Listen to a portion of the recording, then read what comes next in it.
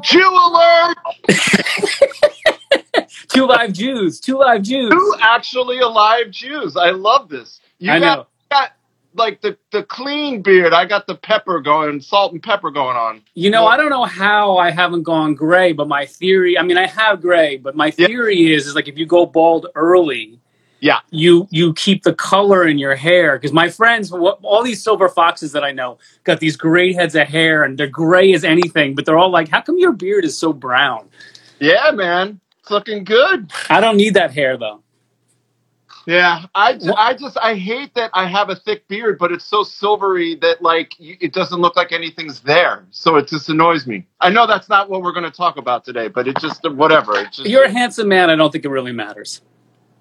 That's my pose. And with that, there's only room for one set of baldness. It's look. This is what it is. It's just two thumbs. Like that's what whenever two bald guys talk to each other, all I see is thumbs doing it.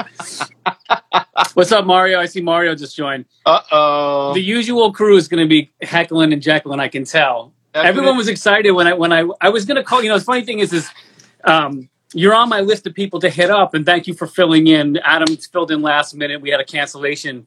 But you're on my list. There's a short list of people to have these conversations with. Oh, and I was like, when am I going to be ready to speak to Adam? I'm not sure. Oh, man. Well, no, the reason is that both you and I are not quiet political musicians.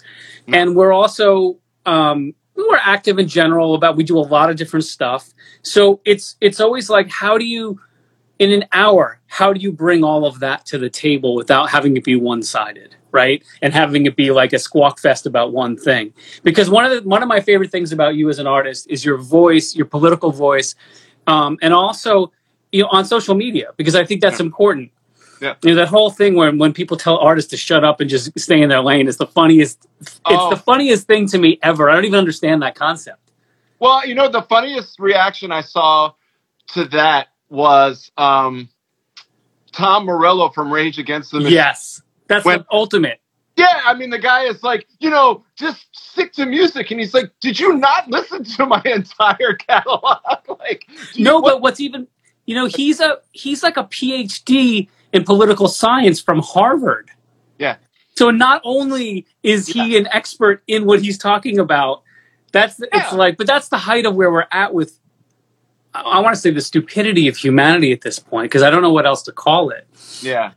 It's certainly the frustration of the lack of belief in science and facts and logic. And I think that a lot of what we are and where we are as a nation comes down to the willful ignorance of people and the purposeful, like, uninformed, not informing people of how things work. Like, you know, we're on the verge of a really major anniversary of a horrible act in this country's history tomorrow with, I think it's tomorrow or Sunday, the Tulsa, you know, racial bombings, you know, at 99 years ago. And, you know, you have a president that says, you know, if it wasn't for me, nobody would know what Juneteenth is. You know, it just comes down to people not understanding civics, people not understanding government, people not understanding science, people not, you know, there's a reason why a Donald Trump exists. And there's a reason why there's like a gaping hole for someone like him to run through, because there's a lot of angry, uninformed people that just, it's easy. It's funny, you know, I think of Rage Against the Machine was huge when Bill Clinton was president. And I'm like, why aren't they huge when Donald Trump is president or George W. Bush? That's when we needed Rage Against the Machine. I know. You know, I have a theory on that concept, and it also ties in with music production and what's, I think, is successful in music. Yeah. One thing that I'm just digressing. No. I think the idea that a musician is not a well-informed, educated person is a common thread, sort of the stupid musician. I don't know any really dumb musicians that are successful. Most of the guys that I know who have been doing it the way that we've been doing it are really diverse, bright, open, smart, investigative, committed people. Right. And committed to education, because music is not easy. It's difficult. It's a difficult thing. You're constantly chasing knowledge with it. It's not like you got it and you're done. Oh, I got this thing, I'm done, right? It's like a discipline that never stops beating on you to get better. You have to get better, otherwise it just passes you by. Yeah. And inherently, I think that keeps us open. Well, I also think about music in my own sort of introduction to it as it's completely through a Black American lens. And if you're going to be a white musician in this culture, everything that you do is steeped in the history of this country and the history of the Black experience in this country. You know, if you're into rock, that means you've gone through the blues. The blues is Black music. Right. If you're into anything that grooves, ultimately that comes from jazz, and that is Black music. So telling a musician whose entire, I look at it this way, my entire mentorship and my entire pathway into a career in music was fostered by, mentored by, and educated by Black musicians. So telling me to shut up based on what I've learned and who I've learned from, and it's like, what is, the term is just stick to music. Yeah. I love that. It's like, it's so ignorant because it's like, really? So that assumes that you know anything about who I am and where I come from. Especially, by the way, as a Jewish American. That I know. Well, I have a good Jewish American story, which I'll tell you later on. But,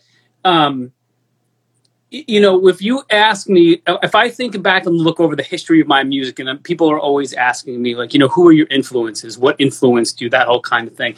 And I was never like, besides having the starry eyes when I was a kid from metal bands, because metal was bigger than life to me. Like, until I understood the whole thing behind the music business and all that, like, that was still a dreamy idea to me. Metal and stages and Iron Maiden and big, like all this crazy stuff. But the music that I grew up on and that really has always influenced my life has always been Black music. I mean, besides metal, which is also a derivation of Black music, which much more, it's very white in terms of, it's kind of, but, my biggest influence is Stevie Wonder, reggae, Steel Pulse, James Brown. I couldn't do a day. I mean, on the worst day of my life, or like when my wife is down, I'm always putting on James Brown. And immediately we both will remember how good you feel and how great that music is and how timeless, or Prince, or you go on and on and on and on. Miles Davis, go on and on. You know what I mean? It's never ending. It's this fabric of who we are. But back to the idea, though, of music goes in cycles. I think that people, when there's a lot of money in the country, and that tends to happen when Democrats are in office for long enough, because they start paying down the national debt, they invest in social programs, whether they're perfect or not, which is a whole other conversation about young people and perfect politicians. But the amount of money that the regular, everyday, everyman has during those periods increases, and therefore your ability to enjoy life and be happier tends to happen. And you can make positive decisions because you're not struggling to pay bills. You're not struggling to do the everyday things. And during those times, the music business usually fosters, it's sort of like the bounty season. Not only do you get happy music, but you get angry music, and you get dark music, and you get light music, and pop music soars, and heavy metal soars. But when things get bad and money gets tighter in the country, you start to get rid of, like, the stuff in between starts to not do as well. And you get pop music does really well because people want to feel happy. Legacy music does really well because people want to reminisce about a better time. And heavy music does really well because people are just want to put their energy into that. But I think where we're at right now is that people are out of energy to put it into that type of music. So they want to put it into legacy music because it's familiar and it's less painful than discovering something new, given the times. I mean, I'm seeing that, even Spotify streaming is saying that, like, their legacy catalogs are blowing up over the last. Well, actually, the catalog in general, it's funny. My brother, I don't really talk about it a lot, but my brother ran catalog for Apple Music for about 7 years. And before he did that, he ran Rhino Records, which was the big, like, for Warner Music, it's the catalog division of probably one of the best catalogs in the history of music.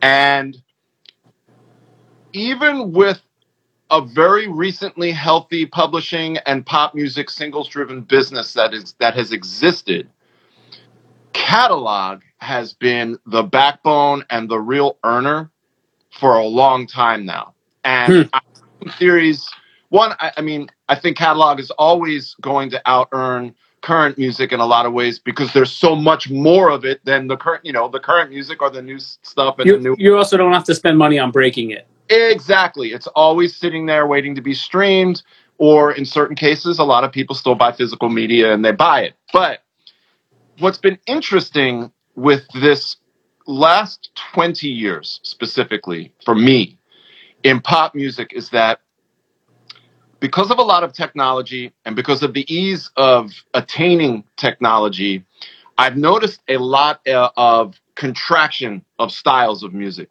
So, in other words, when we were kids, a label had a rock department, a label had a jazz division, a label had a classical division. Now the labels, they had that 10-year period where streaming got away from them. They didn't really, in a lot of ways, iTunes bailed the label industry out with a legal, like finding, 2004, you found a legal way to buy MP3s at one source. And they were making like $4 to $5 billion a year off of legal downloads through that store. But I think what also happened in that next 15 years, and we're still in it, is that while there's always at all times tons of music on a major label level, we really entered a period where it was like pop with a rapper in the verse and a female singer in the chorus. Yeah. Like Friday night, I'm a girl, I'm just stupid, I'm a girl, I'm just a stupid girl that partied on Friday night. We went through a period, and we know guys that were, I would say the Dr. Luke-ization of pop music for a 10-year period was like, I need a single like that, you get Max Martin, and this is what pop music is, and you get a rapper, and you get it. It's really unique in the history, I think, of music in the last 10 years.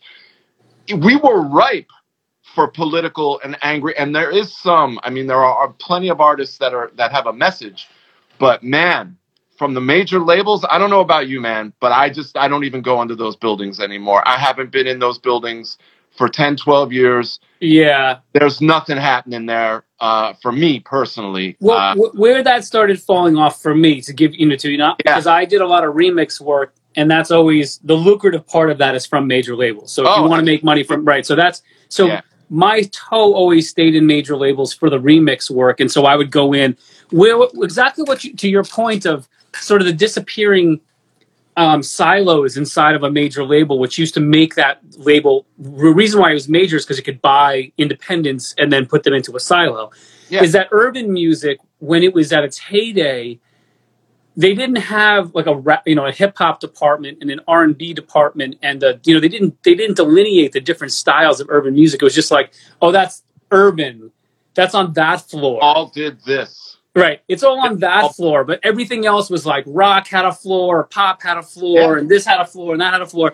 And so, because the labels treated urban music, which was the most popular music for a long time, as sort of like a bastard stepchild, it never got to grow the way that black music got to grow during the Motown era, where you had sort of its own sort of factory of creating hits for that were based on not only great songs and performers that were popular, but a great song with a popular performer, even if they did the same song 10 times, to get it out there with different artists. And we've kind of lost. It's also because the game is so much bigger, I think, because it can make so much more money. And I attribute it to the Backstreet Boys, Alanis Morissette time. Because if you were a major label, you could sign, 30 acts that you would write off 29 of them. Right. As long as you got an Alanis Morissette once, you were set for years and years and years and years. Yeah. Because that one artist basically would fill your coffers with tons of money to speculate. Oh, yeah. Well, no, and actually a good example of that in jazz was Norah Jones, because Blue Note Records was on the verge of going into non-existence. And then Norah Jones comes along and sells about 20 million records. And I know multiple friends of mine stayed signed to Blue Note for an extra 5 years because of Norah Jones. Yeah. And you touch on a really good point, which is the nature of the record business has always been, and it's funny, when I explain how a contract for an artist works, it always cracks me up, because it's all speculation. And it's all your advance that you pay back. I love when I explain this to people not in the record business. Your advance is effectively a credit card bill that you pay off at 81% interest or 85% interest rate. Right. So, and I know you and I both experienced this. I had a label deal with a label called Palm. It was a venture started by Chris Blackwell, and they had nothing but money. But what they didn't have was, and I liked my A&R guy, so this is rude to say, but they didn't have the actual label infrastructure of talent to break artists. They just had a lot of money. So they just wasted a lot. But one of the artists they didn't waste any money on was myself. I would turn in my little record, and then unbeknownst to them, it would do like 25 or 30 licenses, and they would have spent nothing on the record. So I was just like, within 2 quarters, I was like, hey, fellas, where's that beer commercial money? You know what I mean? I was right. And the thing is, you know, when you start learning that, like, well, they gave you 20 grand to make a record, and you did a $200,000 license, but guess what? On the master side of that license, you still owe them. You know, that 20 grand is actually, you need to earn $500,000 in there. You know, it's so tricky. So I don't know. I mean, I'm kind of digressing just because I love the thought of an 85% interest rate. It's criminal. And actually, you know, as a result, it's funny, because of current events and because of protesting and, you know, a lot of things with the Black Lives Matter movement, labels are now being forced after 100 years to go and readjust accounting practices, because it's like, are you fucking kidding me? Like, you know, you can't treat you can't treat black artists like this and be like, yeah, here's a Cadillac, Chuck Berry. Those are your royalties, you know? And it's like, that shit doesn't work anymore. So that's kind of a cool thing. But I think that the contraction of all of these styles of music, like for me, labels just became like, because you were talking about like an urban division, and that urban division could have Luther Vandross. Right. And Pharoah Monch. It's like they have nothing to do with each other, but somewhere there's an A&R guy going, hey, can you two guys, I got a spam phone call. Okay. Can you guys work together? We'll make more money. And it's like, no, you won't. You'll ruin both artists. That's what you'll do. Thank you. I know. There's it's funny. I know I'm an old balding Jew, and I'm like, these labels, the pop music is terrible. But I just don't look to it. Are you still doing remix and doing stuff? Are you still in that? Like, well, once in a while, yeah. I mean, I'm not. Again, like I said, where I got so tired of the hipster young A&R guy who got thrown the remixing gig to go out. You do a remix, and then they'd be like, hey, can you send me that? I'm going to throw it in Ableton, and I'm going to do some stuff to it. And I'd be like, homeboy, A, no. Yeah. B, who are you? Who are you? I don't even know who you are. We've never even met in person. It would be different if it was like, hey, Adam, who I know is the A&R guy at Epic, and you come to me and say, hey, Holmes, I need you to do this remix. I'm looking for something specific. Can you take a shot at it? And then I send it to you, and you're like, listen, you're 90% there. Do you mind if I just do a little like secret sauce and we could do it together? And then I'd be like, yeah, because I know you. Yeah, that sounds good, Adam. Can you finish it for me? Perfect. Great. I think the other thing is there's respect there, and there's a track record, and there's a knowledge of your knowledge to do stuff. Where I think that the equation is very messed up, and thankfully I've actually never had this experience, because I think I got out of that game early enough that Ableton didn't. By the time Ableton existed, I was already like, you know, an old man, and I was doing other things. But that would annoy the shit out of me, because I had a manager where one of the interns at the management company got into advertising, And I'm talking like, this is someone that was an intern for 3 months and then got a job somewhere in advertising and then was like, hey, would you work on this? I hate working on TV commercials. Like, it's like my least favorite thing. Yeah, But, yeah. oh, and it's like, can you work on this? And then a kid that was an intern that I told, like, you might want to buy, if you want to do production, like, maybe check out this program. Like, this is how early in his education it was that he got this gig. And within 4 months, he's like, I want to hire you for something. And then for the next 3 weeks, I'm going to give you notes every day on why you're not doing it correctly. And it's like, I'm just like, dude, here are the splits. And that's my other thing. I have this huge thing. When anybody says, just send me the stems, I'm like, Yeah. I'll send you 3 stereo groupings of stems. You won't have access to anything. At least learn the terms. I'll send you the splits, you fucking idiot. And then you'll have the individual track. Anyway, but I love that. I'm sorry, man, that like you do a remix and some dude wants to like mess with it. Dude, it's even worse. It's like you're doing a production, and you're in there producing the thing. Yeah. But look, full on major label budget production, and they're like, it's same thing. Send me the stems, like, and I'll be like, listen, you have to understand something about me. When the stems leave my DAW, I'm out. I'm done. I'm out. That's it. I'm not taking your stuff back. I'm done. Like, I know exactly where everything is. I know where we are in the mix. I know where everything is going on. If you can't communicate what you need from me, or come to my studio and just sit there and I'll do what you're telling me to do so we can try it. I'm not going to take time to export. No. You know what I mean? But whatever. You reminded me of something though, because I did a thing for Clive Davis, and I dealt back and forth with Clive, and then I dealt with the A&R dude that was the remix dude for Clive. And, working for someone like that, I was sort of like, all right, it's Clive Davis. I'm just going to take the notes, and they're going to be insane, but it's fucking Clive Davis, and he's 11 years into this. I just have to listen. And then it turned, then the Clive Davis notes turned into his remix guy's notes, and it got to a point, it was an Elvis Presley thing, and it was so surreal. The guy kept saying, I need you to put more compression on a certain track. So I'm like, fine. I'm adding everything that you're asking for. This thing is so compressed at this point. It's like, it's so squashed. Like, it's a square. Yeah. It's just, there couldn't be, the answer is none more compression. It's physically impossible.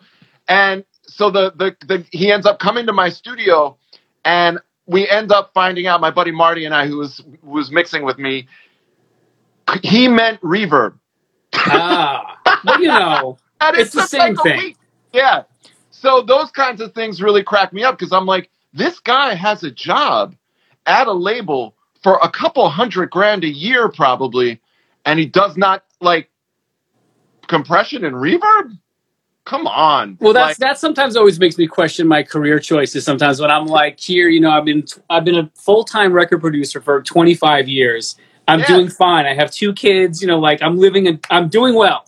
Yeah. But these schmohas have like 6-figure jobs. Schmohas with like, they're making like $300,000 a year. They barely can. They don't even know what they're looking for. And you're like, maybe that would have been a better route, because you don't need to know anything. Maybe I know too much. Maybe that's the problem.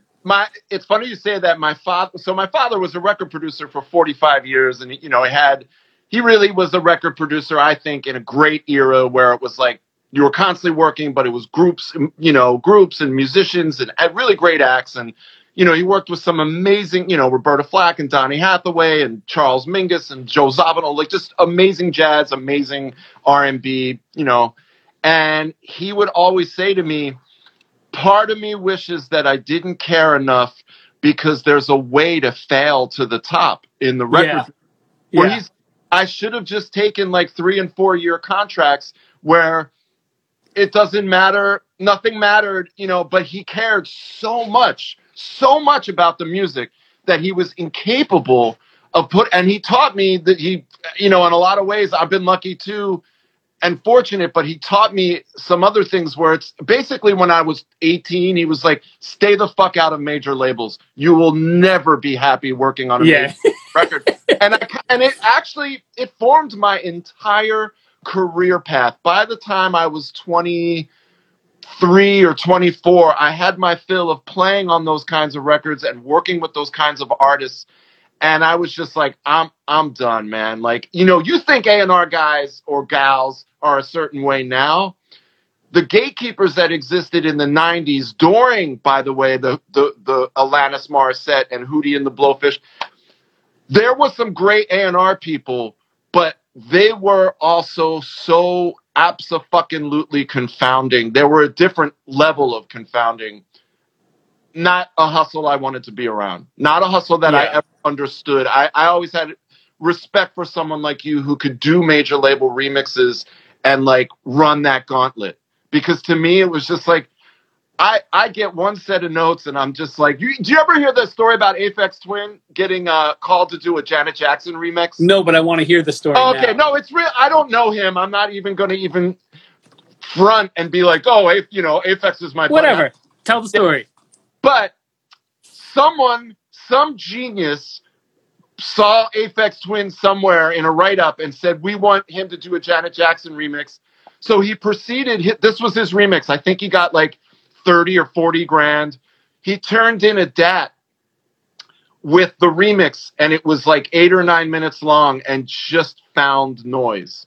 It was like, so it was supposed to be. So I love the thought that Aphex Twin is like, oh, you want me to do a Janet Jackson remix? Well, this is what Aphex Twin does. And he proceeds to turn in, but that's the remix on a DAT. Here's your DAT. So someone probably had to buy a DAT machine at this point. Listen to the whole fucking thing. Yeah, listen to an 8-minute thing of like John Cage meets like actual digital distortion.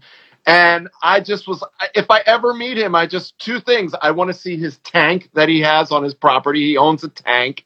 And I want to shake his hand and be like, I hope you did something really cool with that $40,000. It may have been 40,000 pounds, which is even more money. That's the classic. Like, there's so many stories we can tell on that.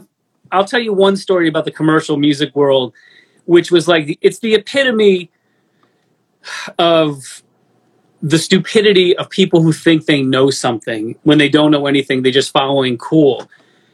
Ming and FS got into doing commercial music because people realized, well, I had been doing scratching on a bunch of like commercials and stuff. And we sort of tripped our way into the commercial music world and we're making good money, with licensing and all that. You were the stars of a commercial. Yeah, of the Nissan's Shift campaign. Or I love that, man. Those are my boys. I would see you guys all over town. I'd be like, yo, you're in a fucking car commercial. You are the car commercial. That shit paid for a tour. So people have to understand how important those things are. Like we were literally like, how are we going to pay for this tour? And then the Nissan Sounds or whatever it was called happened. And that was with Mophonics with Michael Frick. And then that paid for the tour. But so after we got into doing commercial music and blah, blah, blah, blah, blah, one day I get a call and it's an ad agency person. And they're like, we have a song that we want to do something similar to. Can you guys do sound-alikes? And I was like, of course. What is it? Just send it to me so that I can make sure it's a thing that we can do. Sure. So they send me the piece of music, and it's a Ming and FS tune. Oh yeah. And I'm like, so I go, oh, okay. Do you not want to pay for the licensing? Is that what's up? Like, I was confused as to why they were sending me this piece of Ming and FS tune, and they were like, what do you mean? And I was like, well, I have the session. I can just change some things and we can maybe, you don't have to pay the master fee and we could just get a publishing, whatever. Because I assumed that they knew that I was Ming from Ming and FS. They just didn't realize that, like, they knew me as Aaron. So after this weird, awkward, like 5-minute conversation where I'm having a nuts and bolts conversation about how I can make this thing happen for them. Yeah. They, I eventually am like, wait, do you know I'm Ming of Ming and FS? You're sending me a Ming and FS track. I can make that music for you any way you want. You don't have to, you know what I mean? Like, you hire me to do that. This can happen. Right. And they were like, what? Once they realized that I was the person they were trying to knock off, guess who didn't get the job? You. Of course. So check this out. You experienced literally, what is it called? It's a Coen Brothers movie.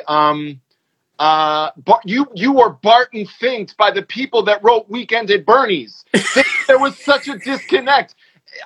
It's unbelievable. So you had to tell them that you were the guy, and then they were like, "Bye, we don't want to work with you," because they probably got afraid that you would charge them too much because you were already the temp music. It was so unreal to me because I was like, I'm letting you know I don't care. Like, I'm not offended that you want me to knock off the track. That's great. I get it. I understood the business of commercial music. I was like, if you need me to help you out, and the funny thing is I actually said to them, well, did you call Ohm Records and ask them to license the tune? Because I'm pretty sure it's not going to cost you an arm and a leg. Yeah, they're open for business. I was like, I was like, did you call Chris Smith? And he was like, I want $300,000. I was like, you know what I mean? And you know what kills me about that? It's like when you work for those commercial music people, they're always telling you, there's no budget, there's no budget, there's no budget, there's no budget. And then the next week they license Rolling Stone tune. And you're like, Rolling Stone tune is like $500,000. Yeah. Actually, it's $1 million. So there you go. But you're sitting here going, anyway. Well, so, all the music business is crazy. Yeah. We're crazy, so we're able to survive in it.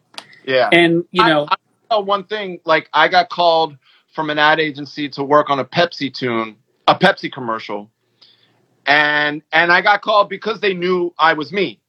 And in the spirit of Barton Fink, I was called to not copy one of my motion worker tracks, but do something right like myself. So write a track to this specific animation, and I did it.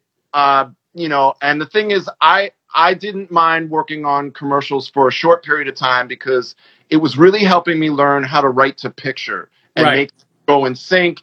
And it was my goal always was to get into films and documentaries. And even at the birth of the motion worker shit, I had already scored some films. I had already worked on docs. I really, really loved that world. And it's why I'm in it now. But I did a pass. And I sent them a thing, and I'm like, this sounds just like my latest record. It's just I twisted it a little. And I was told that I didn't know how to write like myself. and it was like, and that happened 2 or 3 more times where I just got fired for not sounding enough like motion worker. And I was like, happy Hanukkah, I'm out. And the thing was, I started realizing with ad agencies, when they wanted you to sound like you, the kill fee needs to be pretty good. So that when I chase my tail and I'm told that I'm not as good as me, at least I get a little bit of bread and I'm out of there in 2 weeks. But it is nuts. And I know you want to talk about other shit other than no. I mean, adventures in tap dancing for ad agencies. It's unbelievable. I always liked the dudes at Ohm Records, by the way. I always got along with the guys that ran the label. They did some compilations and license stuff for me. Were they cool with you guys? I mean, one of my closest friends, I don't speak to as much as I would like to. John Cornette was one of the 3 partners. There was Curious Shaw, Chris Smith, and John Cornette. At the time that I was signed to the label, it was a beautiful place to be. Everybody really cared about the music. Yeah. It was San Francisco in a great time to be part of that. Everybody really, really worked hard. The first album was like a dream come true. Yeah, John Cornette became like one of my best friends. We spent a lot of time together. I would stay at his place when I'd go to San Francisco. I mean, it was very family. And my memories about it are great. What ended up happening, though, is the typical record label stuff, which is we were successful. Another person at the label, I'm not going to call out names, but somebody had a dream that another group that they had signed would do really well. They took the earnings from our project. They put it into that project. That project didn't perform. Yeah. 9/11 happened, which killed our second record. So there wasn't. Yeah. They didn't have money to restart that. So it kind of became a downward spiral with them because there was different people were vying for control over what was happening with the catalog of music there. And, labels go through growth, but there was really cool people there. And that's one thing that they did have was they did have departments. They had a sales department. They had a marketing department. They had an A&R department.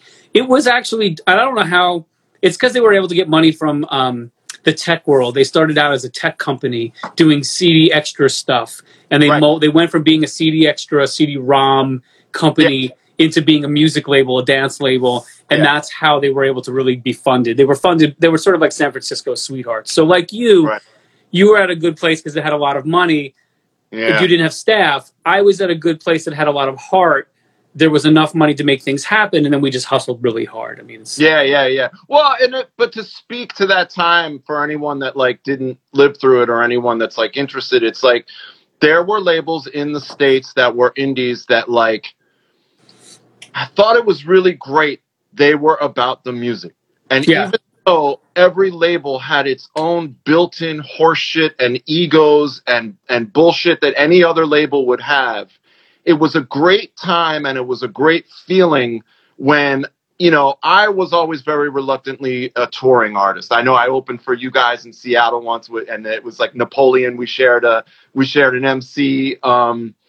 Napoleon Solo, I love that dude. Napoleon Maddox is a sweetheart, and I did so many different types of gigs with him. The only things I really enjoyed about touring was that for me, I never really fit into any one sort of category, and that wasn't because I was trying to be cool. I just never knew how to develop a show. I remember giving you a hard time about that at some big rave we played or something. It might have been the One Fest E1 or something. I don't remember what it was. Maybe, I don't know. We had played a show, and then you were playing, and you were up there like live triggering you were way ahead of the time, like just doing all this stuff, and I was like, Adam, you're working way too hard, dude. No one even knows what you're doing. Just press play and like play an instrument and go. That's the thing. So let me give you some context for that. I was coming from, my whole thing was like not a chip on my shoulder. I really play instruments and I'm really a musician. And I always felt like if you're on stage, you got to fucking earn it. You have to play. You got to make it tough. You know, right. My mentors were like, you know, my dad produced an artist that played 3 saxophones at once. Rahsaan Roland Kirk. I'm not going on stage and hitting a button. Now, I get it. Every kid in the world goes on stage and hits a button and makes 80, 90 grand a night, you know. Not every kid, but I'm just saying, I didn't think that way. So, of course, I was making it hard on myself. But I did love that in making it hard on myself, I ended up being like, I toured and opened up for so many different types of artists that I loved being exposed to different audiences. I wasn't not stuck. I wasn't just like, I just do, like, I'm a house DJ and that's it. And this is where I am and I play to these people. It never worked that way. But then for a brief period, I had a live band, an 8-piece live band where it was like hitting a button because it was a machine, man. It was so much fun. Everybody could play. I always just want to be a musician. You know what I mean? Like that's my thing. I mean, you know, my heart is where you're at. I mean, I had a conversation with somebody who's, you know, a lot of musicians that I talked to today, they started in the electronic world and that's all they really have. I'm a guitar player. That's always been my, you know, like that's my bag. It's like, I'm a guitar player. Yeah. I've played in a million bands, the camaraderie of playing in bands, being in a good band, having a good night, all of that stuff has always meant much more to me. The hard part for me is that in today's economy and just as an adult and all that other stuff, it was very hard to take that and make that work in the music world. So the electronic thing as that was happening really worked out well because I could control the productions and do all the stuff in the studio and then not have this unbelievably complicated foray into the live music scene. Yeah. And Fred and I used to play guitar and bass live, you know, with the turntables and all that stuff too. We did all that, but you know, that was very controlled. And when we would open for the jam bands, I would kind of like sometimes really want to just sit in as a guitar player, you know. And I used to always let a motherfucker know if I toured with one band where they got a little like condescending, and I was like, any one of you, let me play the bass, man. Let me just let me fucking play the bass because you're about to get a lesson. And I'm very competitive. I'm like Michael Jordan in a pickup game. I do not like when jam band dudes get condescending. That didn't work for me. Especially because a lot of those guys can barely play. More power to the guys who really have the soul. There's some guys out there that really, you know, take it to another level, and I'm down with that. But a lot of those bands just, you know, from brute force touring and being in a college town and building a mass and following and then getting on the jam band scene, and they were really not excellent musicians. They were just part of a really, that scene. And I get that. And I hated, it's funny though, the guys that always really could play were never condescending. Like the horn players that could really play, and the guys that we did Jam Cruise, and I remember I forget who I was talking to. It might have been Carl Denson, and he and his wife, and I was hanging out with him, and I was always just like saying, Carl's great though. I know, but I'm saying like we got down, and I was like, I don't always get that the people they like that band, but that band's crap, and you're not crap, but they don't like you as much, and all that.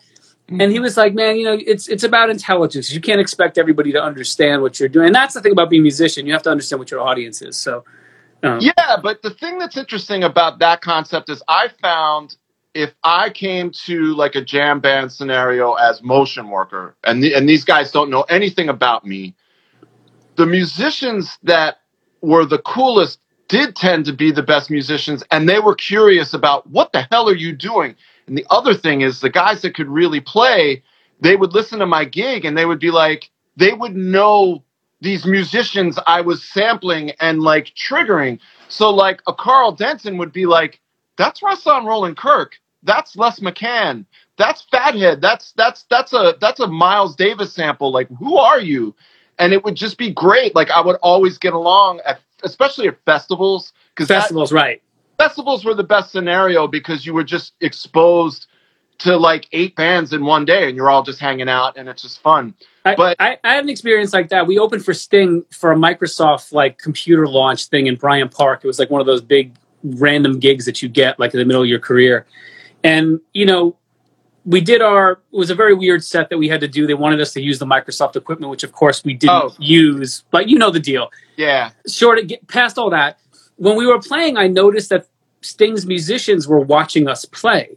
Yeah. And afterwards, and they were all, it's Marcus Miller and who's Abe something. What's the drummer? Abe. Wait, who's Sting's musician? Sting. It was Daryl Jones. It wouldn't be Marcus Miller. Marcus Miller never played with Sting, man. The guitar player.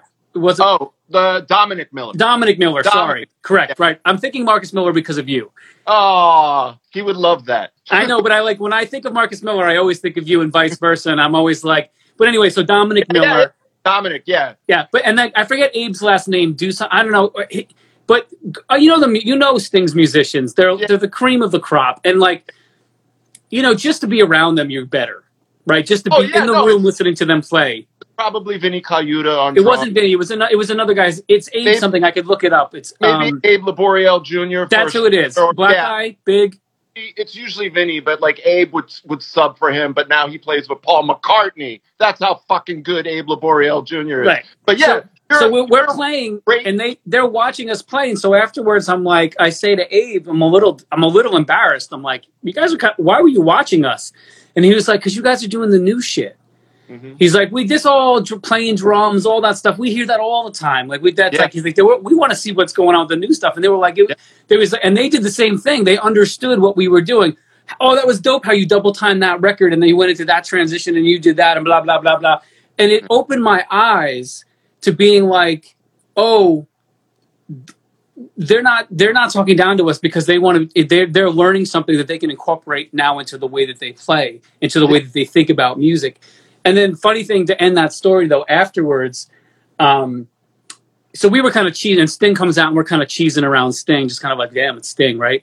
Yeah. And then, they play and he's amazing, whatever. And then after they play, Bill Gates comes out to like introduce the new product, and Sting is kind of cheesing around Bill Gates, like he's kind of like shy around Bill. And I'm like, that's where I came up with the idea for Hood Famous Music, which is one of our labels. I was like, you're only famous in your own hood. Like, you know what I mean? No matter how big you are, it's still a hood. It's still a little microcosm. I call it, that's shtetl. That's shtetl. Yeah. No, but that's the same thing as when Chris Rock said, don't forget there's somebody writing a check for Shaq and saying, here you go, Shaq, here's your check. Go buy a bouncy car. There's always someone that has like more juice, more money. Someone's going to be like, more powerful than whoever you think is like the all. Yeah. By the way, I love that Mario's chanting in. Mario McNulty, amazing engineer. Abe was always on that gig, you cunts. It's true, though. Very nice. Very classy. I think that the word should be used more in American culture. I like it when I'm in England or I'm in Australia, and you can just use it like it's tea. like Yeah. a fucking cunt, you know, Yeah. like, you know, Yeah, oh, that yeah. rich cunt. How you doing, love? Yeah. But yeah, no.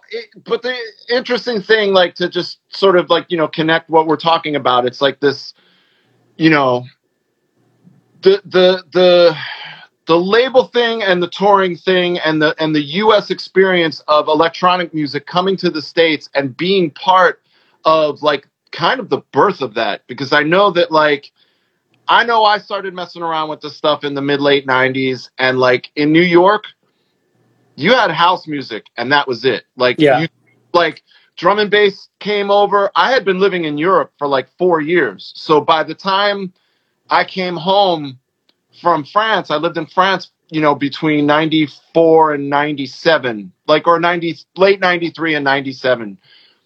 I just remember like, you know, all of a sudden within a couple of years period, like there were all these indie labels. There was all this emphasis on like DJ culture and vinyl and DJing and American producers. And like, it just exploded. And there were some great labels and there was a nice little period. I feel like the period we had in New York between like 98 and 2005, 2006, that was fun, man. Like, It was real fun.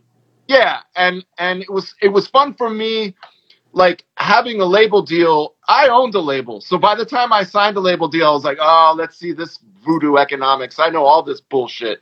So I saw how that ran, and like I knew Blackwell's label was just a front. Like it was just bullshit. Like, you know, he was trying to get back in the game, but he really was not doing it the right way. And I knew that Palm was going to be over in like 2 years. Yeah, but it was fun to. Did you guys self-release at a certain point? What we did is we learned that it's funny because it informed the way that I understand the music business today is that, you know, when we were making albums still. Albums were still valuable and viable and making it, you know, you could make money selling albums because they were sold for $50.99 or whatever. But we, you know, the time in between in our world, the dance world was accelerated. So people, although it was good for press to do an album every a year and change, it wasn't really good for the dance music community because things were changing so quickly. So what we did with Manhattan Studios is we would put out records that we didn't think Ohm would do justice by. Because it would be, Ohm was a house label at that point. Mark Farina was their premier artist, and we were sort of this weird, they were in the turntablist world because they were in San Francisco and they made Deep Concentration, but they weren't necessarily like ready to release drum and bass records. So we released experimental drum and bass records on our own label in between our releases just to keep things moving. And then we also, like the economics of break records, we were making DJ battle records. We made records that DJ Craze won battles with, and everybody was using the bar mitzvah breaks. They were called the But the bar mitzvah breaks, there was a great, you know, this is funny, the economics of vinyl. So when people talk about vinyl coming back, it makes me want to punch them so hard in the face. I just can't even, because the economics don't work out. So you can say whatever you want to say about vinyl coming back. There's no economic pyramid for that to work in today's culture. No one has turntables, so you can't. Anyway, what we learned was when you sell vinyl to a distributor, which most people don't know, is that you manufacture a piece of product. It costs you, let's say, $2.85 to manufacture a 12-inch. Right. If you make it a single, you put a song on one side and a song on the other. It makes it louder because the physical, the grooves have to be cut larger. So that's why 12-inch singles have 2 songs on them, sometimes 3. But you can only sell those for, I think it was $6.99. Right. If you sell an LP, you can sell an LP which has all 13 songs or whatever on it. It's much quieter. You can't really play it in a club. No. But you can sell it for $12.99 or $15.99 at the time. But battle records, DJ battle records, were considered LPs, even though you would put less music on there. Right. And people would buy 2 of them. Right. Left and right. So we stumbled into this battle record economy where we would make the bar mitzvah breaks became like a lucrative project because you put out this record that normally you're barely making any money on. All of a sudden we're making $15.99 on 2 copies or whatever, $9.99, whatever it was. This was back in the day. So we quietly were like, oh, that's why Qbert and these guys are making these battle records because they're just like they're banking it. Yeah, it was like mixtape culture. Yeah. Totally. And the thing is, production was much easier, I think, then too, because it's funny now.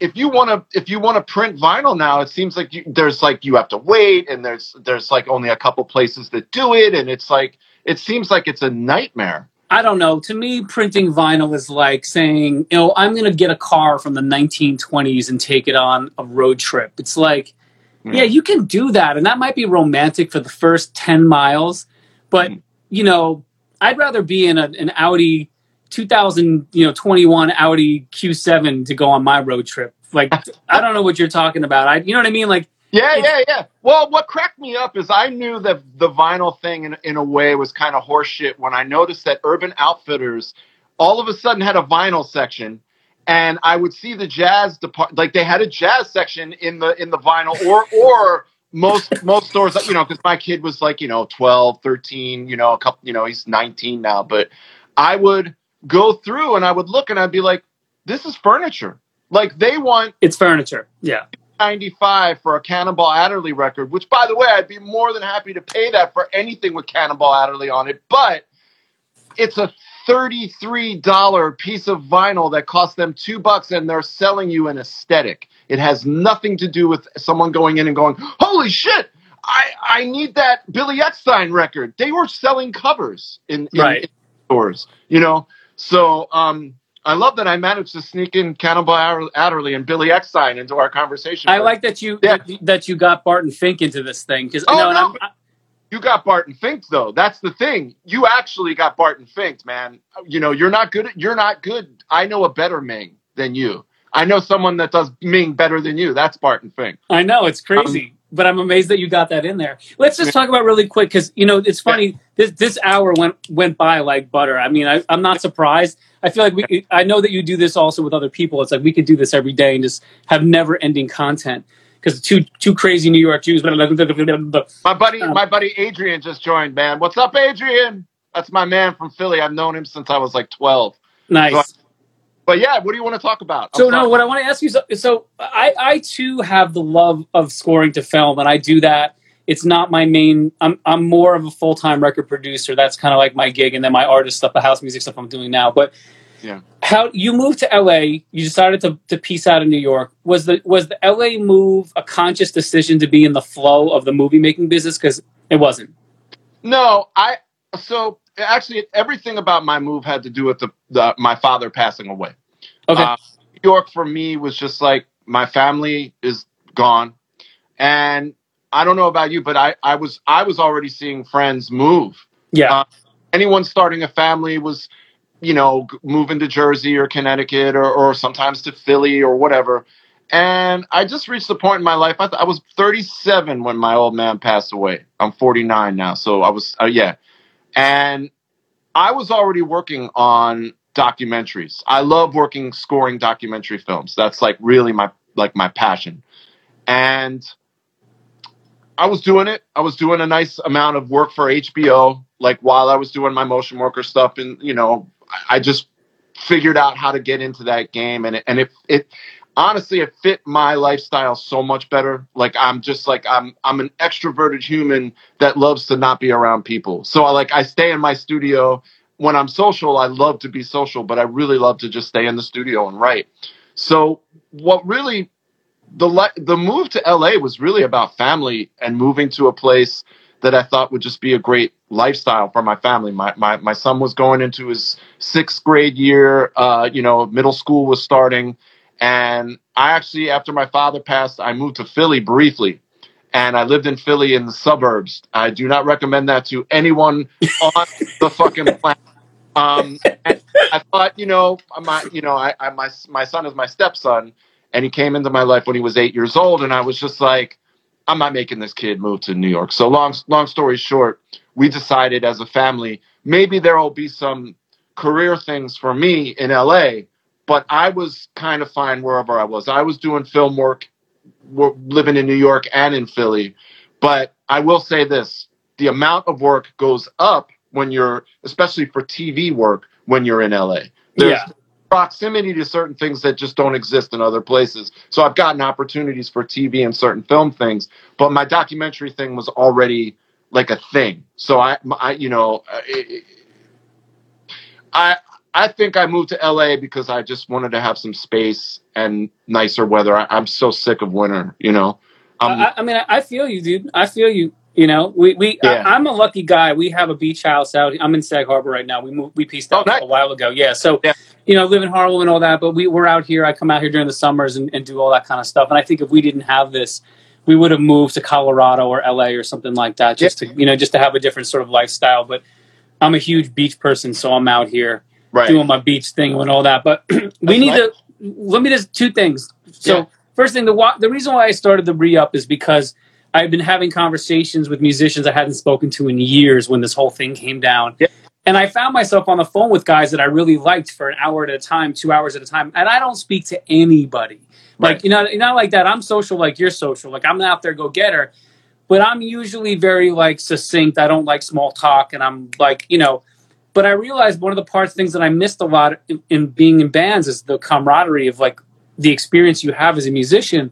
So it kind of made me start this re-up thing because I wanted to be able to have time to speak to people that I really like and also enjoy. I want to learn from their experiences. So after this call, we got to stay in touch more. We got to keep talking. Yeah. We got to do all that stuff because it's important. You know, as we get older, you do less and less of it, right? It's no, for sure. Yeah. But I do this thing at the end of every re-up. I ask you a bunch of dumb questions. So just don't think too hard. I never do. Faith or science? Yeah. I'm sorry? Faith or science? Science. Rave or festival? Dude, neither. Ocean, lake, or desert? Ocean, lake, or desert? Desert. Big room or small room?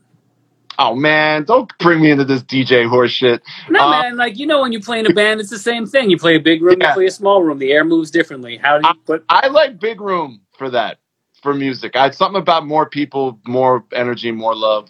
No judgment. I personally like the energy of small room for connection, but I like the way air moves in a big room much better. Big room, bigger check. Acid or mushrooms? Oh, man. It's funny. I saw you talking to Ray Roker and you asked this question and I was like, where's this coming from?